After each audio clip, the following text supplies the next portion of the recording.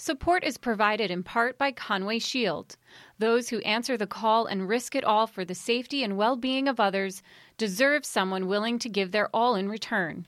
Conway Shield is built on the shoulders of 3 service legacies. Customizing the nation's very best firefighting shields has expanded to providing the most effective technology, tools, and training for today's fire and law leaders. Learn more at conwayshield.com. According to psychologist and emotions expert Dr. George Bonanno, all of us share a surprising ability to be resilient.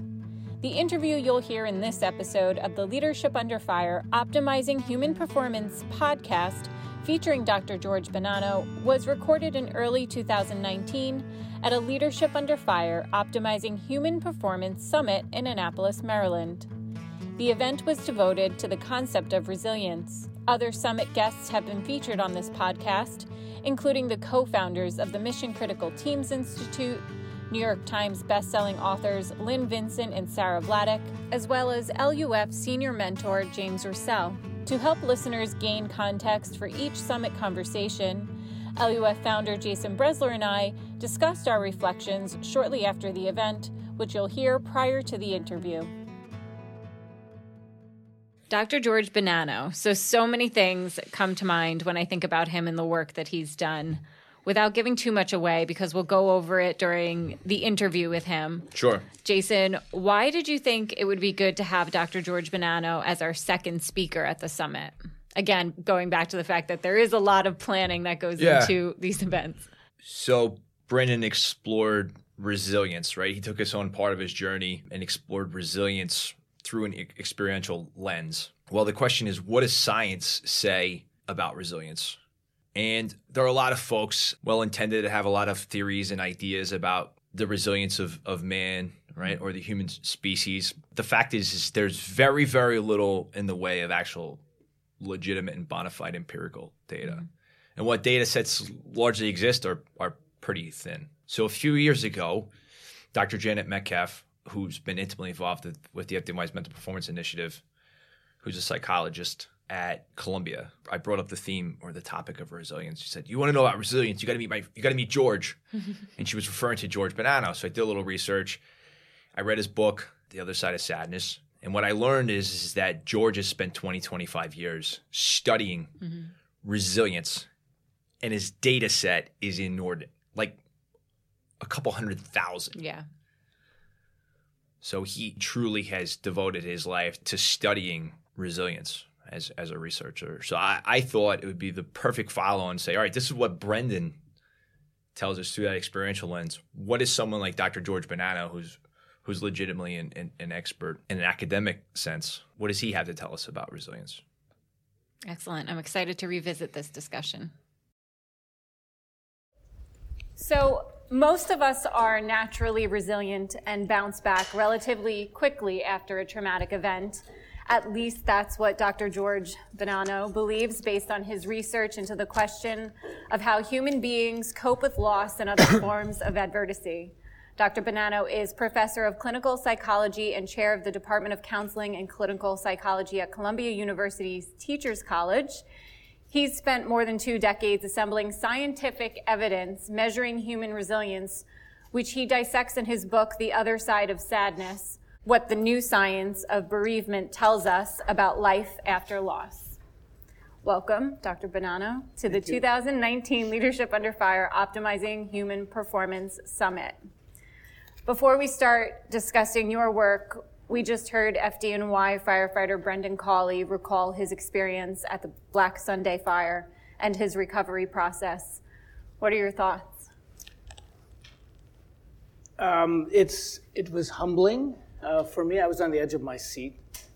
It's humbling to be here with you all. I've spent most of my career in the laboratory, in my offices, interviewing people. So when I see somebody or hear stories like this, I'm forever wrapped up and amazed. Even though in our work, we, as you said, we focus on the fact that most people are resilient, it still amazes me to this day. Some of the things Brendan talked about have particularly resonated. I mean, apart from all the, I want to say cool stuff, but the fascinating stuff.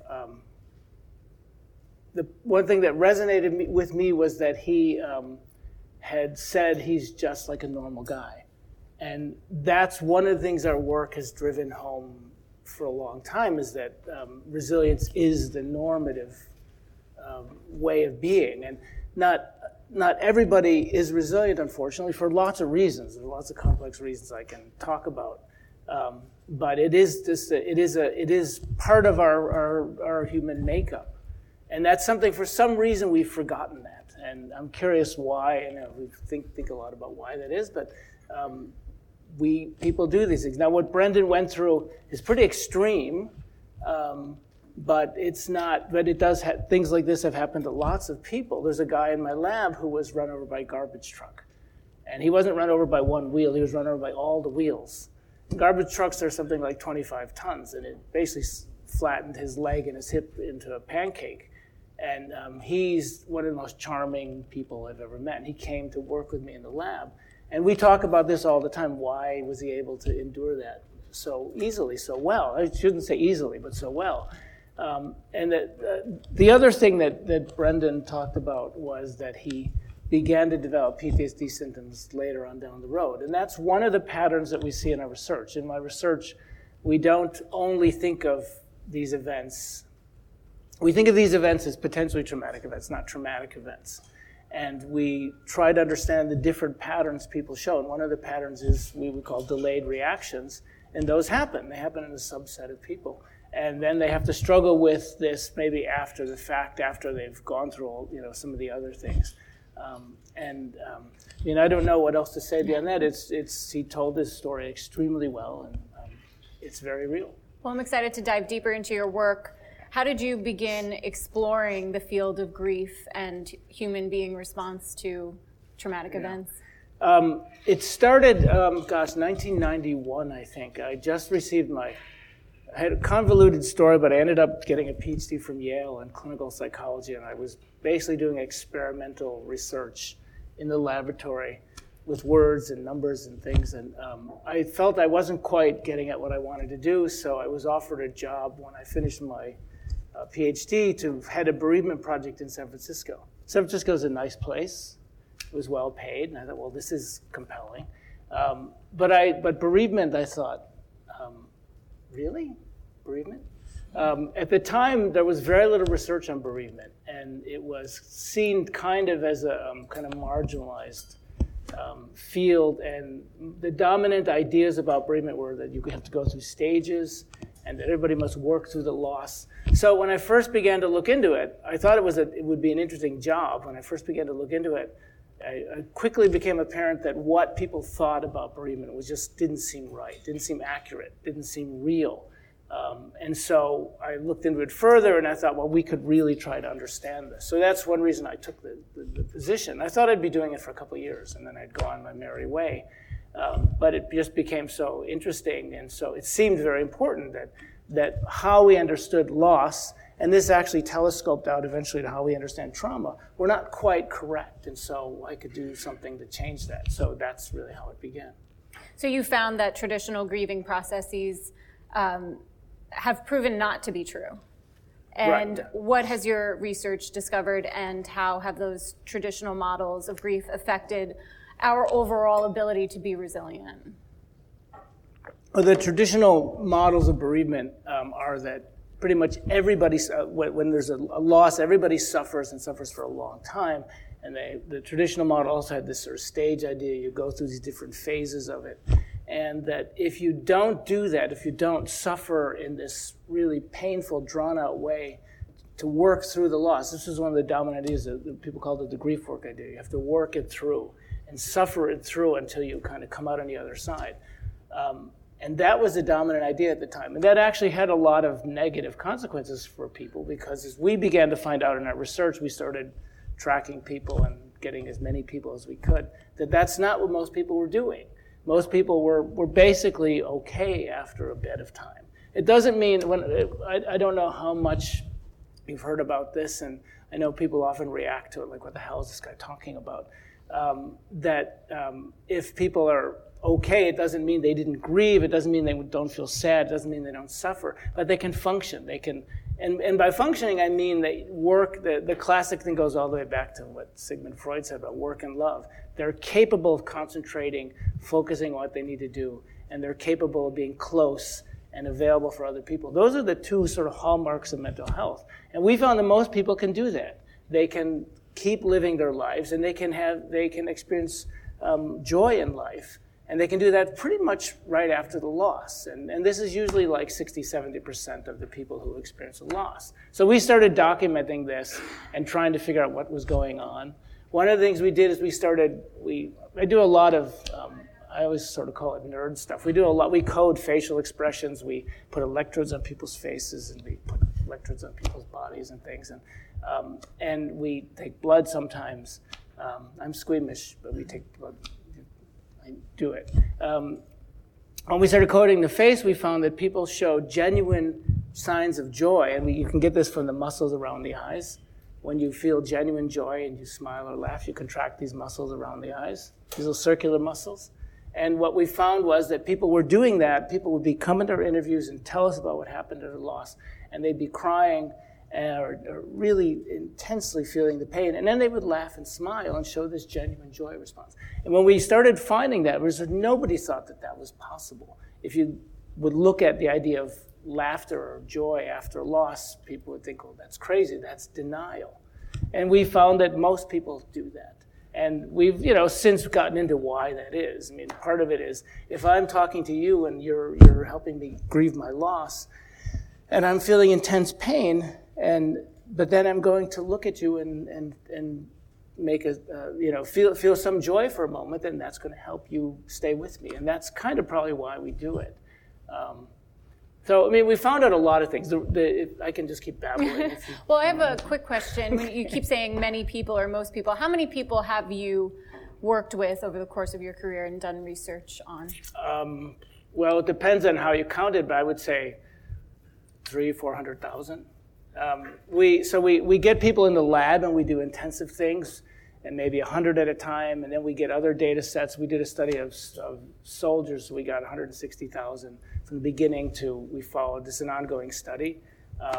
Right now we're looking at 8,000 people who had experienced any one of major health, life-threatening health events. So we get all kinds of different data sets, and in all different kinds of ways. Moving a little bit away from the analytics side, you've used the term coping ugly. Yeah. What does that mean, and how is it beneficial to overall resilience? Yeah. Well, that comes from, I grew up in Chicago. I don't know if anyone's going to remember this. I'm older than I look, I've been told. In the 70s, the Chicago White Sox were winning ugly. Does anyone remember that? Not many White Sox fans in the world anyway. The Cubs are so adorable, right? And everyone likes the Cubs. But the White Sox were winning for the first time in a while, and they were winning ugly, is what the baseball reporters called it, because they were making mistakes, they were sloppy, but they were winning. So that was a very interesting idea to me, and when we began to see something similar in our work, we called it coping ugly. And the idea is that when we're faced with adversity, we really have to just get beyond it. We have to get through it. And sometimes whatever we do is going to be fine as long as we don't harm somebody or harm ourselves, right? So we call this kind of coping ugly. People can do things that we wouldn't normally think are healthy, but they're the kind of things that are going to just get you through right now. What's an example? I knew you were going to ask me. It can be almost anything. Say drinking a lot, which is normally, people wouldn't think drinking is healthy, or, going, just chucking everything and going away for a few days. Or there was a woman that turned out she was in the military, and she and her husband, this is a kind of a weird story, but she and her husband were into kind of kinky sex, and when he died, she had breast implants and did a wet t-shirt contest. And that actually was viewed as suspect because there was a murder investigation going on. People thought, well, this isn't, and I actually testified, this isn't proper grieving behavior, maybe she killed him. I testified in this case that, well, it's a little weird, but it's not, doesn't mean she killed him. And it turned out the story was that the kinky sex thing came out later, and the fact that would have made him happy, so she did it.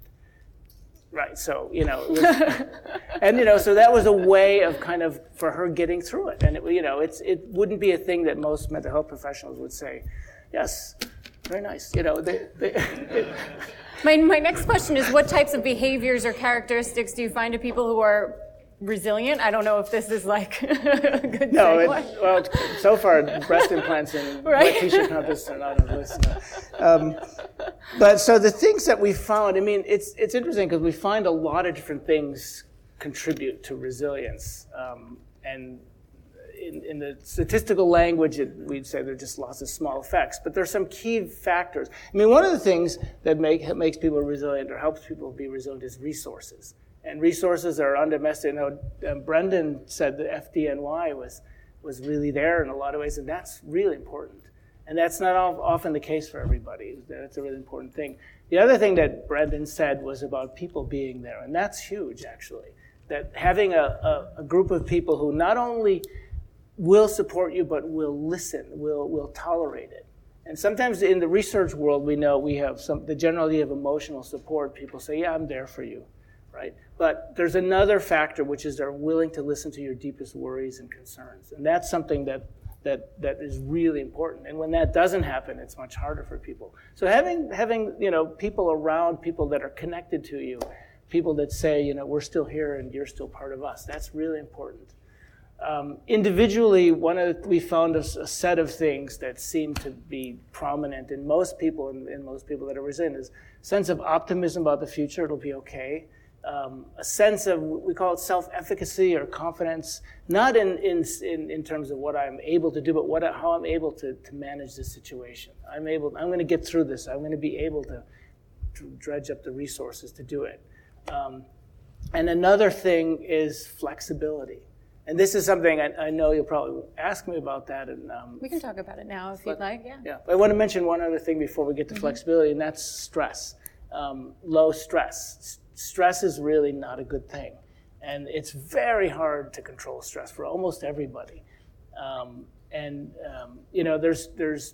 are traumatic events, and I know this is something that lots of people ask about, that when we're confronted with a lot of traumatic events or a lot of events that could be really difficult, that's different than actual stress. So as I mentioned in my research, we don't call events traumatic anymore. We call them potentially traumatic. Because people can be through an event that most people would say is traumatic, but they didn't experience as traumatic.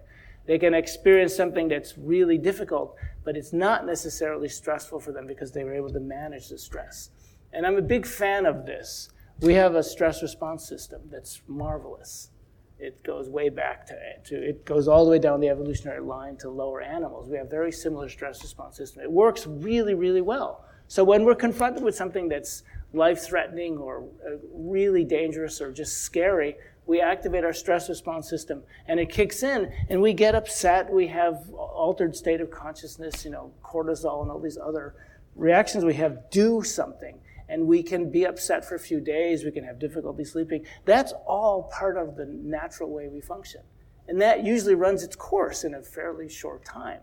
That's completely adaptive. It's when we don't reel that in that then we get in trouble. And it's much harder to be resilient when you have chronic stress, when you're constantly in a state of stress and your body begins to wear out, your capacities begin to wear out. So keeping stress at a minimum is super important in terms of just maintaining your health, but also being resilient. So then in public service, we're often told that repeated exposure to traumatic events will eventually result in PTSD or some other type of disorder. Yeah. What is your opinion about this narrative? I wouldn't say it's necessary. I would modify it.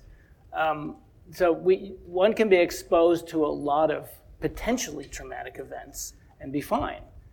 If there are events that are manageable, they're part of what one does. It's when they become extremely stressful, when they become traumatically stressful repeatedly, then we get in trouble. And for the reason I just mentioned, that then we begin to wear out. Our stress response is a biological phenomenon. So every time we react with stress, we kind of drain our biological system. If we do that all the time, then the system starts to wear out. So it's really, it's not exposure to potentially traumatic events or events that people would think are traumatic, but it's being overwhelmed by them repeatedly. That's what's the problem. And sometimes they go together, but that's the issue. How do you explain the inconsistencies among first responders when it comes to the frequency of exposure to traumatic events and those being diagnosed with PTSD or other disorders? What do you attribute that to? Well, it's attributable to a lot of things. There is some of the factors I've already mentioned, the characteristics of the person, training and experience. So training and experience accrue over time. Training helps us a lot. The training you all get, there are different types of people here, but I assume you all get intensive training, and that really helps because it helps you understand what you're going through. The personality characters, support networks, and we know that.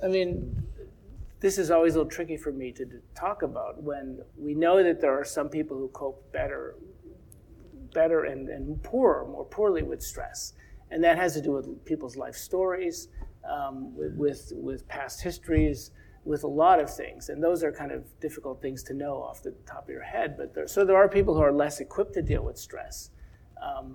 For example, I have never thought about being a firefighter or a police officer. I don't know what that means, but I'm not sure I could handle that, right? So there are different people in the world, and then there's luck also. And just happenstance. Brendan's story really struck me that when he said he was flipping over, and he had no control of that, and somehow he hit in the right way. So there's good luck and there's bad luck, and that's something beyond our control. And so sometimes things happen to people that he just can't control, or happen in such a way at the right time or the wrong time, and those things do happen. Politically and financially, there's something tied to the post-traumatic stress disorder. Yeah, right. Definitely, most definitely. Most definitely politically, too. In fact, studying PTSD or studying traumatic events has been an eye-opener for me politically. I'm a little naive about some of these things as I just do my research and go home. We've done a lot of work with veterans, and I was really surprised how political the work with veterans. So the first time we did one of these big studies, we started with the sample of 160,000 soldiers as they transitioned into veterans, and we tracked them over time. And this is a big team of people. I was very fortunate to be involved in this study, and we mapped for the first time these different trajectories, and we showed that 83% of U.S. soldiers who went to Afghanistan or Iraq, and both of those theaters had just completely bottomed out, no symptoms at all, more or less, for like the 6 or 7 years we followed them. And now it's up to 9 years. And that was big news, and you can attribute a lot to the training that people in the military go through. But it was a damn good study. It was probably the best study ever done. And I thought, this is going to be great. This is going to influence the way that the DOD or the government thinks about war.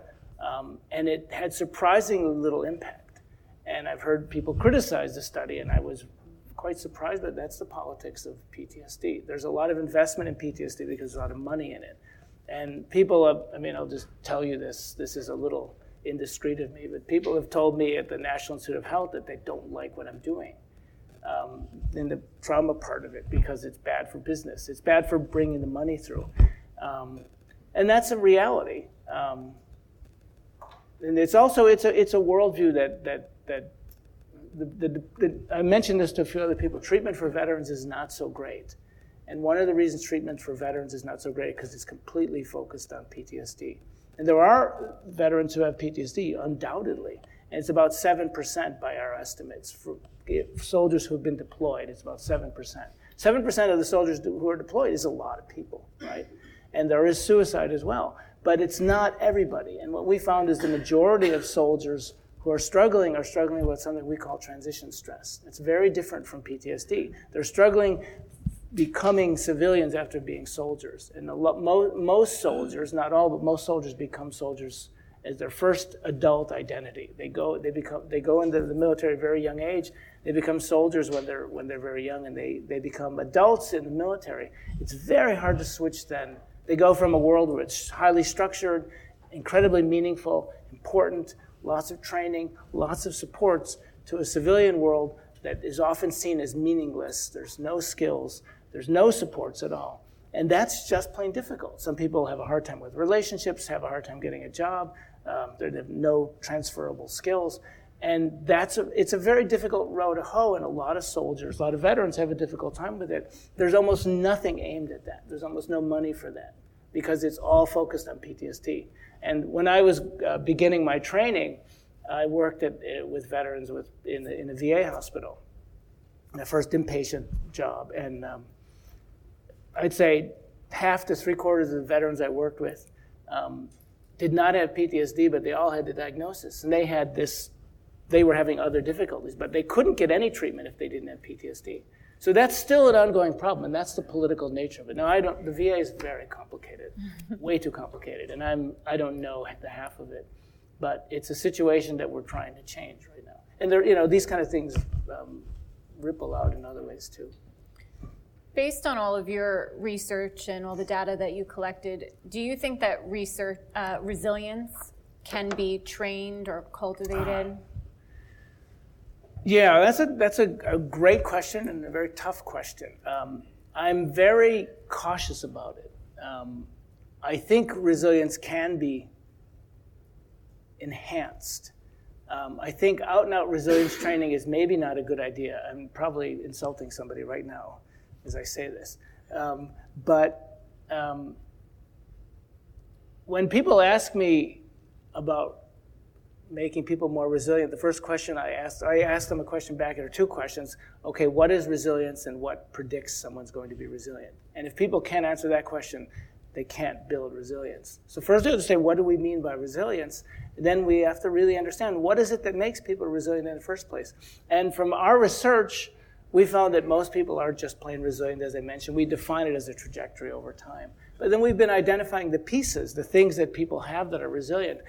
Can you enhance that in people? Maybe, maybe not. For optimism is one of them. Can you give people optimism workshops? I don't know. That seems kind of dumb to me, actually, because if you say to people, just be optimistic, then apologies if anybody does optimism workshops here. But it's not necessarily clear how we inculcate these things. There are also some very, very serious backfires. Prophylactic interventions where everybody gets them often backfire. There was two famous ones, an eating disorders intervention and a suicide prevention intervention in the school systems, and both of those backfired. They increased the problem.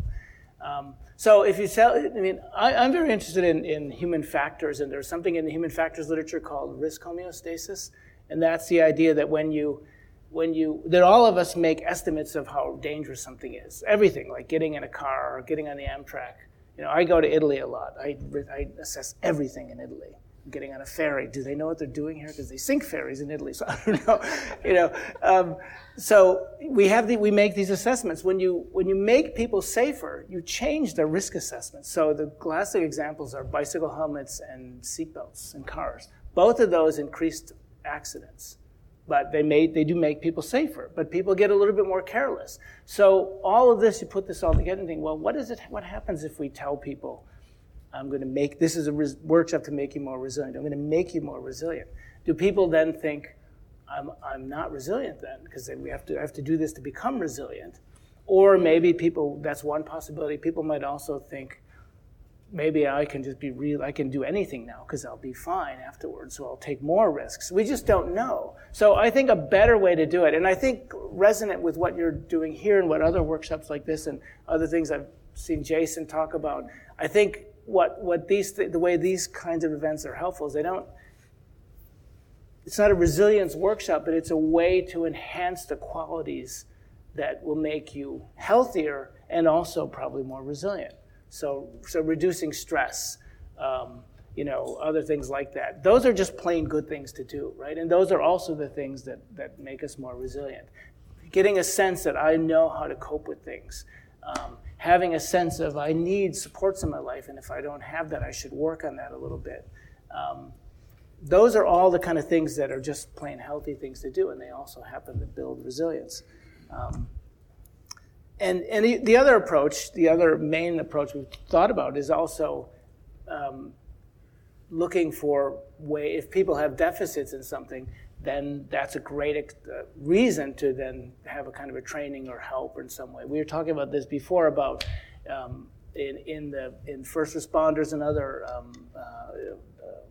what's the broader term for what you all do? Public service. Public service, okay. There's seeking counseling, but then there's also just seeking help in some ways. And so say one feels like, a person feels like they're just unable to control the stress, which is very common. I'm in academia, and everybody's stressed out in academia. And we don't do anything except sit around, right? So when one could get help in controlling stress, and that would be a fantastic thing, right? So we can offer those kinds of services. I think that's really kind of the way to address this broader issue. Interesting. Thank you for that. I want to go back into your book where you share your own bereavement process with the loss of your father, and you talk about traditional structured rituals or routines surrounding death and bereavement. How are those beneficial to resilience? I think the traditional rituals, which are largely in other cultures, in Western culture, there isn't so much anymore. They do the things that I think the FDNY and I probably the other groups as well that I just don't know about, certainly the military, do. They gather people around to tell you we're here. And that's enormous. And it actually goes way back. That is what traditional bereavement rituals are all about. The community would come together as many, sometimes enormous numbers of people. And just to tell you, the person you cared about so much is gone, but you're here and we're here with you. And we share this with you. And we celebrate the person. That's enormous. And those are the kind of things I think that we've lost a little bit of touch with. And I've been very impressed by learning about what first responders and public service people do. There's something similar to that. So it's alive in those professions. I think that's the key part of it. I want to go back to that word flexibility and dive into that. Can you explain why you're so intrigued by flexibility? Yeah, so flexibility is about 10 years ago we began to study flexibility. We tried to understand it because it seemed to be a quality that was inherent in people who were doing well. And so we've tried to break it down over this. I had a slide. I don't know if we wanted. There's that one. You want the other one? There's another one, yeah. The slide is a little bit busy, yeah. What we've done is we've seen that people who are more flexible seem to cope better, so we tried to break it down and study it. And the gist of this is there's three pieces of it. We first kind of assess what's happened to us. We ask ourselves, what's happening to us? What's the kind of the world demanding of me? And then we decide how we can respond. We probably don't even think about this. It happens quickly. And we kind of choose a way to respond, a way to keep ourselves on an even keel. And then we adapt and adjust over time. We say, is this working? Do I need to do something else? So, you could take an example of you've been through something really difficult and you're feeling a lot of stress. You can ask her, why? Why am I feeling the stress? What's happening? And just simply doing that sometimes, we call that context sensitivity, but simply doing that tells people a lot about what's going on. And that's a simple step that, I'm noticing that I'm not quite myself right now. This isn't good. And so why? What's happening? What is the world confronting me with? And then we can choose a kind of a way to respond. I need to talk to people, or I need to just buck up, or I need to do any of these things. I need to cope ugly, or one of these things we mention. And then we monitor. We just say, is it working? Is this helping? If not, let me try something else. And that's the gist of it in the simplest terms. So we measure these things and we try to understand it. And we're moving forward with it. I'm a scientist, so I like it nice and complicated. But the gist of it is that when we're confronted with something, typically when we cope well, we adapt to it. We temporarily modify ourselves and what we're doing in order to get through it. And that's a very human thing to do, and we're simply identifying it and saying this is what people do, so let's try to understand it better. And then we can see if maybe there's some people who don't do this so well. In fact, our research shows there are some people who don't do this so well. So maybe we can teach people how to do this. Hitting into why, I've heard you say it's taken 20 years to prove what common sense tells us in terms of resilience. Why is it so beneficial to have your data that you've collected? It's a great question. Some people would say it's not. But I think the the idea is that, it is common sense that most people are going to be okay. And that's just an idea we've lost touch with. If you go back historically, that was pretty much how people thought about things. You have no choice. You just deal with things. And we somehow got into this, I think we've lost our way a little bit to where we really assume people can't deal with things. And it really doesn't make much sense. So I could say that and it would have no impact. But if I do research for 20 years and then show it, then people begin to believe it. And the research has had a lot of impact in that way. So, and I think there are lots of things. As a scientist, I always want to know, is this really true? And I've seen it many times where something we think needs to be this way, and maybe it's not necessarily the case. So with flexibility, as an example, since the slide is up, it's a very simple idea that being flexible is going to be kind of help you deal with things, but what is it and how do we understand it? And pretty much everything we found makes sense. It's common sense, but now we know. And common sense isn't always correct, right? So we are, it's like Copernicus and we used to think the sun came up because it went around the earth. And Copernicus said it didn't, and the only way that people believed him was when he almost was burned alive. He was lucked out and didn't get burned alive for being a heretic. But then Galileo came around and made some observational data and said, oh, yes, now we can tell, we have actually data to show it's true. Galileo went to prison, went to house arrest in the Vatican for doing that. But, again, this common sense is not always correct. So sometimes it is, sometimes it isn't. I want to make sure that we have enough time for discussion and Q&A. So my last question for you is, what anchors you and helps you be resilient in the face of trauma? That's a great question. I think people in my life, I make a great effort to keep people in my life, very, very close friends. I've always been very optimistic. I'm absurdly optimistic. I try to keep the stress down. I find the stress is really hard. I do a lot of physical exercise, which really helps. I do a lot of other things. One I didn't mention, actually, is humor. And earlier in our work, we found that laughter and smile, genuine positive experiences, make a big difference. But actually, humor makes a huge difference. So my daughter, who's a teenager, asked me, how is it that I'm a professor when I'm such a ridiculous human being? And I'm trying to behave myself here. So I'm not being too ridiculous. But I think fun and humor, those things are super important. And of course, we're not all capable of enjoying those things in the same way. But I think what I found is what makes me happy, what makes me feel good, what makes, I do that in my life. And I think that's one thing most people do, find out what works for you. And again, that gets back to the coping ugly. Whatever works for a person is what works for a person. Well, I'm very happy for having the chance to sit and talk to you one-on-one right now, but I think we'll wrap it up and give everybody 10, 15 minutes to talk. You have discussion topics or talking points in your workbooks? Sorry to interrupt, but I think we should open it up to the floor now. So again, one person from the group should come up to the microphone to ask a question. Does anybody want to volunteer? I will call on you. Sir, yeah. Yeah, come on up to the mic. Just got your opinion on this. So talking about resiliency and exposure to traumatic events. So my question would be, like, in individual units, can they have what's culturally acceptable to how those members of that unit can react to that situation and create the framework of where you should be going with your exposure, repeated exposure. So like a busier unit, let's say, they're going to respond differently to another unit because that's what's acceptable within that unit. Mm-hmm. You follow me what I'm saying? Like, can they create a culture of resiliency by how they're acting?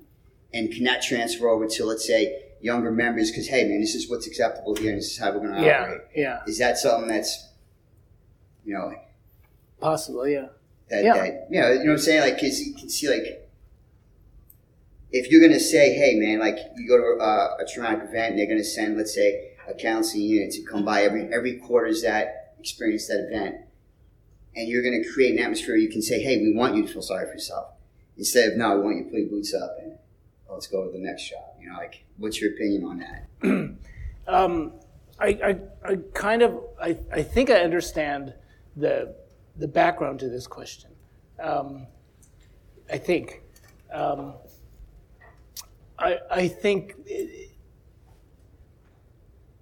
I don't think it's a good idea to have a policy across. It's probably not a good idea. I don't know enough about the FDNY or other organizations to actually answer this question well. I don't have expertise in that, but I think the nature of your question, can different houses or different, did you say units or houses? Let's say a unit of like that specific unit. What's acceptable within that unit on how they're going to react. Yeah. Well, I mean, I think probably at an organizational level, what's acceptable would have to be justified in some way. You know, I mean, this is really almost an organizational question that if it makes sense and it works in that unit, that it would have to be a way that made sense, that had some sort of evidence behind it. You know what I mean? But then it would be perfectly logical. This is because I think the issue of this is how we do it, and you have to. I know this is a problem that's kind of looming, and so this is just the way we do it isn't quite good enough. But if this is the way we do it because it works and here's the evidence or something, that would be, I think, great. You know, and there are. I'm sorry. Go ahead. I'm saying like so it's like what direction are you going to face when you're exposed to that? It's like you see Brendan talking earlier. What choice are you going to make and how you're going to go with that? If there's some guidance within that, like this is the choice we want to go in, as opposed to letting someone fall by the wayside or feel sorry for himself or not be less resilient. Like, can you create a culture of resiliency inside individual units? It seems feasible. Yeah, it does seem feasible. Yeah, it's a little hard for me to say anything more than that because I don't really quite yet know. Another question? We heard from these two groups. Anybody in the back want to come up?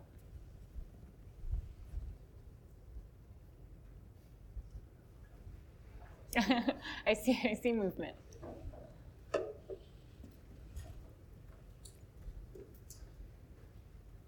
We briefly touched on this in our group a little bit. You spoke earlier about transitional issues, transitional stresses and things like that. And there's a big difference there's a lot of similarities between the fire service and the military, and also a lot more differences. One of the things we were discussing was the idea that if you were on a military deployment that may last 6 or 8 or 10 months, your ability to cope and deal with issues and problems and potential events that you've had stretches over potentially 4 or 5 or 6 months, and then you come home and then you're dealing with the transitional issues. In the fire service, a lot of times we go to work for 9, 15, or 24 hours at a shot, and then you got to deal with that transitional stress every time you go home. Yeah. So, and then you come back. So it's a much higher tempo of transitional stresses. I was wondering if there's any thought process, I could cross behind that. Yeah, that's a fantastic question. I think probably the answer would be, this is not a great answer, but it's probably that it's individual. It's whatever works for different people. But it's really a fantastic question. It's a really provocative question because it seems like it could be something quite difficult, and there's probably nothing in place to even think about that, I would guess. That's something. My first thought is, let me study that. But it really would seem like maybe it depends on the individual, what the person is leaving, what kind of firehouse they're leaving, and then what they're going to, what kind of situation they're going to. A family, a different, are there different demands within specific families? So it would depend on what the person goes to and what they have to deal with. Do they need to sleep when they get off duty, and is that the issue that they? So that maybe the thing to take care of is getting some sleep and building in ways everybody understands I need sleep, or I need time to do something else that's different from what I just did, or I need time to do something that's really low stress. Whatever it would be, I think identifying that probably would be on the individual level, and then maybe putting in ways to accommodate that. But it's a great question. It's really an interesting question. It would seem like that's something quite important. Yeah. See, he asked a great question. Anybody else? Anybody else? I'm sorry, I talk about numbers and data. We got Paul Conway. That's probably. Want to come on over?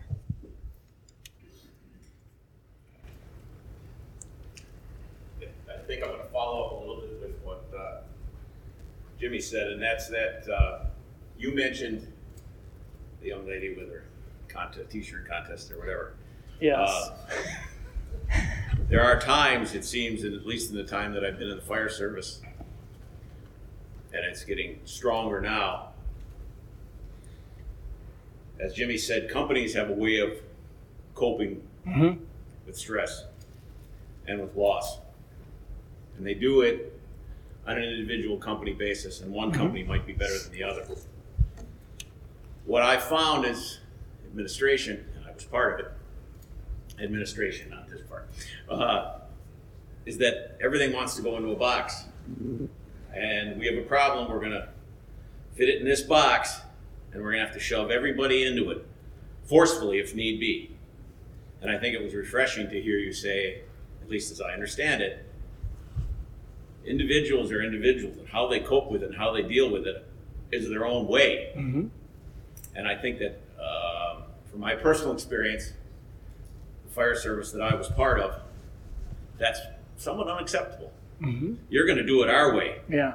And you're going to like it our way, and you're going to like it. Yeah. And that, I think, created more stress, because I would have company officers or firefighters that knew me when I was in the field and now I was in administration call and say, is there something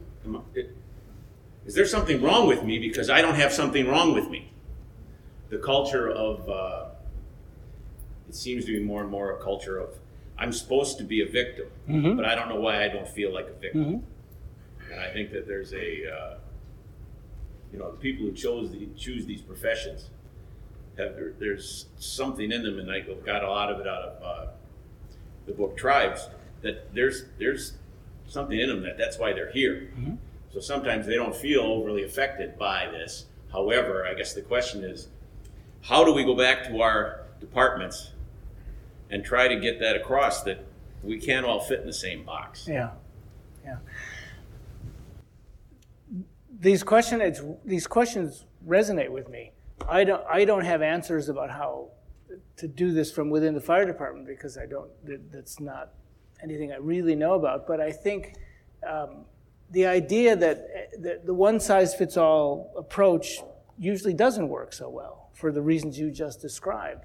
So I mean, there may be ways to move forward, just in a logical way of trying to understand. Okay, this firehouse clearly has a lot more going on, as you mentioned before. There are a lot.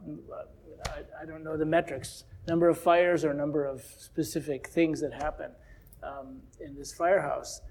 But this firehouse seems to deal with it really well. And as I mentioned before, if just saying we do it really well, just bugger off and leave us alone, isn't going to go very far institutionally, because people are not going to believe that necessarily. But I think it's possible to demonstrate a firehouse is doing well, and they're collecting numbers or whatever, those kind of things, and then looking at what the firehouse does. Now, the tendency institutionally would probably be to say, okay, Firehouse X has had a lot of these challenges and they've done pretty well in terms of their sustaining mental health. Everybody do what Firehouse X does now, and that's probably the institutional response, I would guess. That's a common institutional response.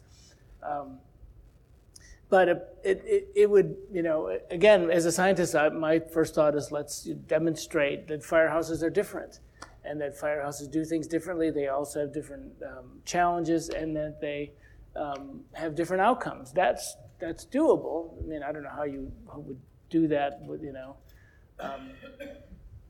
I could do it, but that's what I do for a living, right?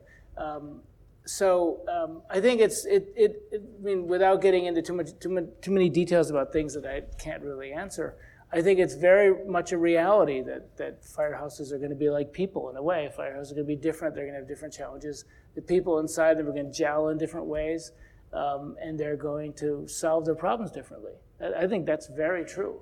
And it would be difficult if it's being forced upon firehouses to do things in a more generic way, but that's an institutional reality typically. Yeah.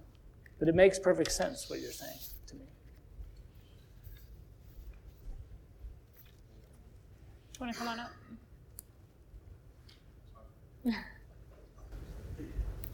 So regarding loss, there's a lot of people here different, not just Yeah. fire service, but in business or Yeah. have businesses. How some of the principles that either in your book or what you've researched, can they apply to just a different type of loss at business, on a job site? Yes. Whatever. Yeah, that's a great question. Yes, in fact. I mean, typically what I would say is anything that when we lose something that's crucial or a big part of who we are, a big part of our identity, then we often suffer. We can suffer the same kind of bereavement reactions. I mean, when we lose a person in our life, we've known them for long periods of time, we have invested a lot in people, so we have fairly strong reactions, but we can also do the same thing about the loss of an opportunity, the loss of a career. Brendan was talking about if he couldn't go back to be a firefighter, that would be a loss of an identity that way. So definitely, most definitely. And sometimes people show the same kinds of reactions. So there's some of the same behaviors and resilience factors apply as well. And my family is really into sports. Like I grew up in Chicago. And when I can't even watch most sporting events now because I know my brothers their lives are on the line if the team doesn't do well, and they have actually grief reactions when the team loses. And Chicago teams haven't been doing so well lately, so it's a lot of this going on. And so in that case, I don't worry too much, but they do suffer. They literally suffer for a few days. But I think they can get beyond that. But other kinds of things like identity, like a job, like the thing you thought was going to happen, it didn't happen. Yeah, that's very real. Yeah, and a lot of the same things hold for it. Yeah, a lot of the same behaviors. Yeah. And you had a question? Yeah. We have time for more questions. So as the self-proclaimed clown of the ship, I'd be remiss if I didn't ask about humor. We're all in high-performing, very high-stress occupations where sometimes we deal with things in a kind of weird way, kind of humorous way. Undoubtedly. But then when we go through the traumatic event, society and our families, pretty much the entire outside world expects us to kind of be broken. And also when we start dealing with it with humor, we're kind of looked at in disgust.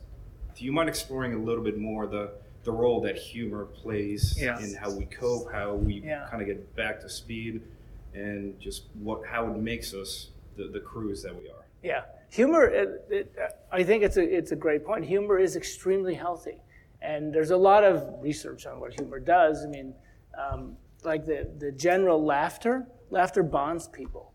And I've done this in classes. I've done it in auditoriums filled with people. If I start laughing right now, and it's not so easy to do in front of a lot of people, but if I just make myself start laughing, some of you will start laughing. And then other people will start laughing. Even if I tell you, I'm going to make you all laugh. And there'll be definitely people, who are, I'm not going to laugh at this clown up here.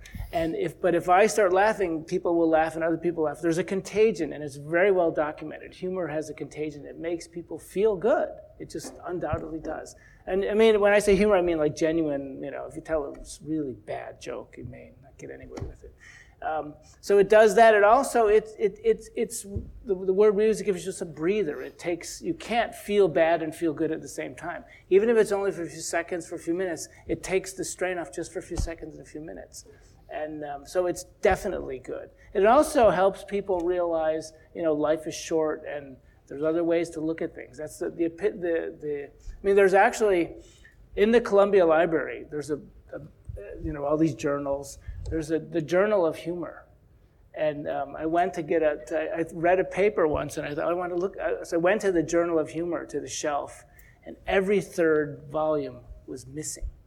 So somebody went to the Journal of Humor and just took them and hid them as a joke. I don't know. And there's just something about jokes and humor that make us, it gives it just the definition of humor that you'll find in the Journal of Humor is that you take something that you would normally expect and then you don't provide the thing you would normally expect, and you make a kind of an amusing twist on it, and it makes us laugh. So we enjoy that inherently. There's also brain research on humor. So it's good for us. It's definitely good for us. Absolutely, without doubt. Yet there's a kind of a social compunction against it, as you mentioned. That. And I've talked to a lot of people when we began to publish the studies on bereavement early on. There was a lot of resistance to that. But people would contact me and say, in my family, we dealt with this by humor, and our neighbors think we're kind of weird. And I don't know what I can say to them except I think it's perfectly healthy, and so it's fantastic. And I know there's gallows humor and these other kinds of humor, and I'm sure there's some really weird, crazy jokes that pop up in the firehouse, right? Undoubtedly, but that's part of the whole thing too. Yeah, it's great. So keep doing it. Mm-hmm. Yeah.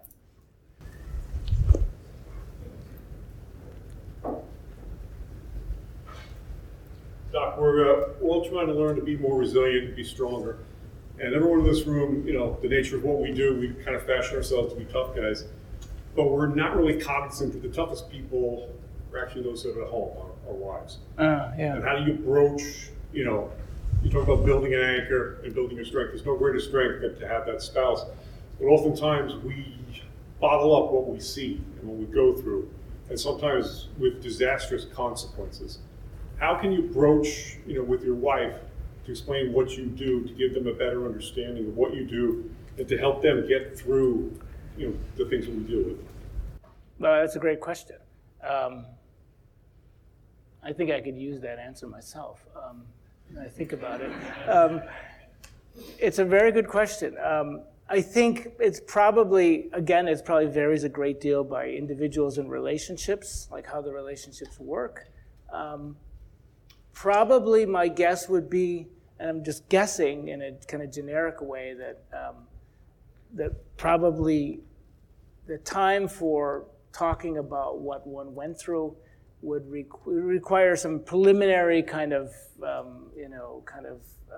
stress reduction already, in order to, because otherwise we're just going to communicate pain and stress if you're feeling pain and stress, which is very hard for people. It's very hard for other people to tolerate pain and stress. And it wears other people out. But if we have a moment to communicate what I went through today, or what I've been going through, or this is what's happening, in a way that's more palatable, I think that would probably go a long way. So I'm kind of suggesting, without knowing how much I think this is actually correct, that. Kind of first finding ways to I don't know what the words are, debrief or deprocess, let go a little bit, take the weight off a little bit, and then communicate what I went through that day. It would be a lot easier to do that. And again, it would depend on who the person is that's hearing it, how much they want to hear about it, or what role they want to play. But I think it's a very important question, and I think it's a good idea to be doing that. I guess we'll wrap it up here and head to lunch. Thank you, everyone, for your thoughtful questions. Thank you, Doctor, for your time. Thank you.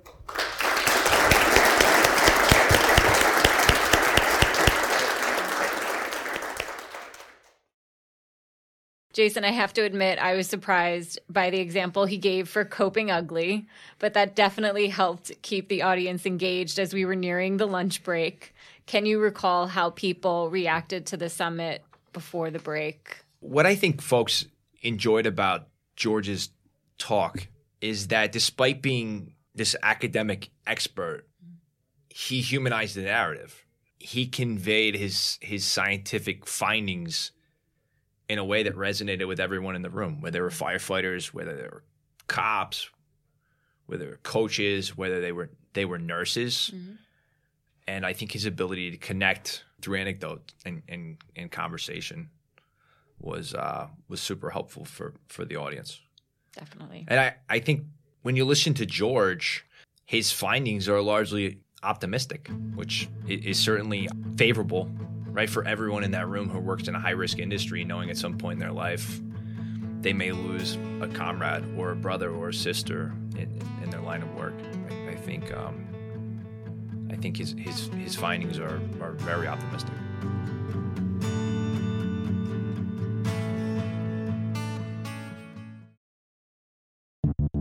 The Leadership Under Fire podcast provides a platform that helps to prepare performance leaders to navigate the moral, mental, emotional, intellectual, and physical rigors in high-risk and ultra-competitive settings by developing strength of mind, body, character, and critical thought.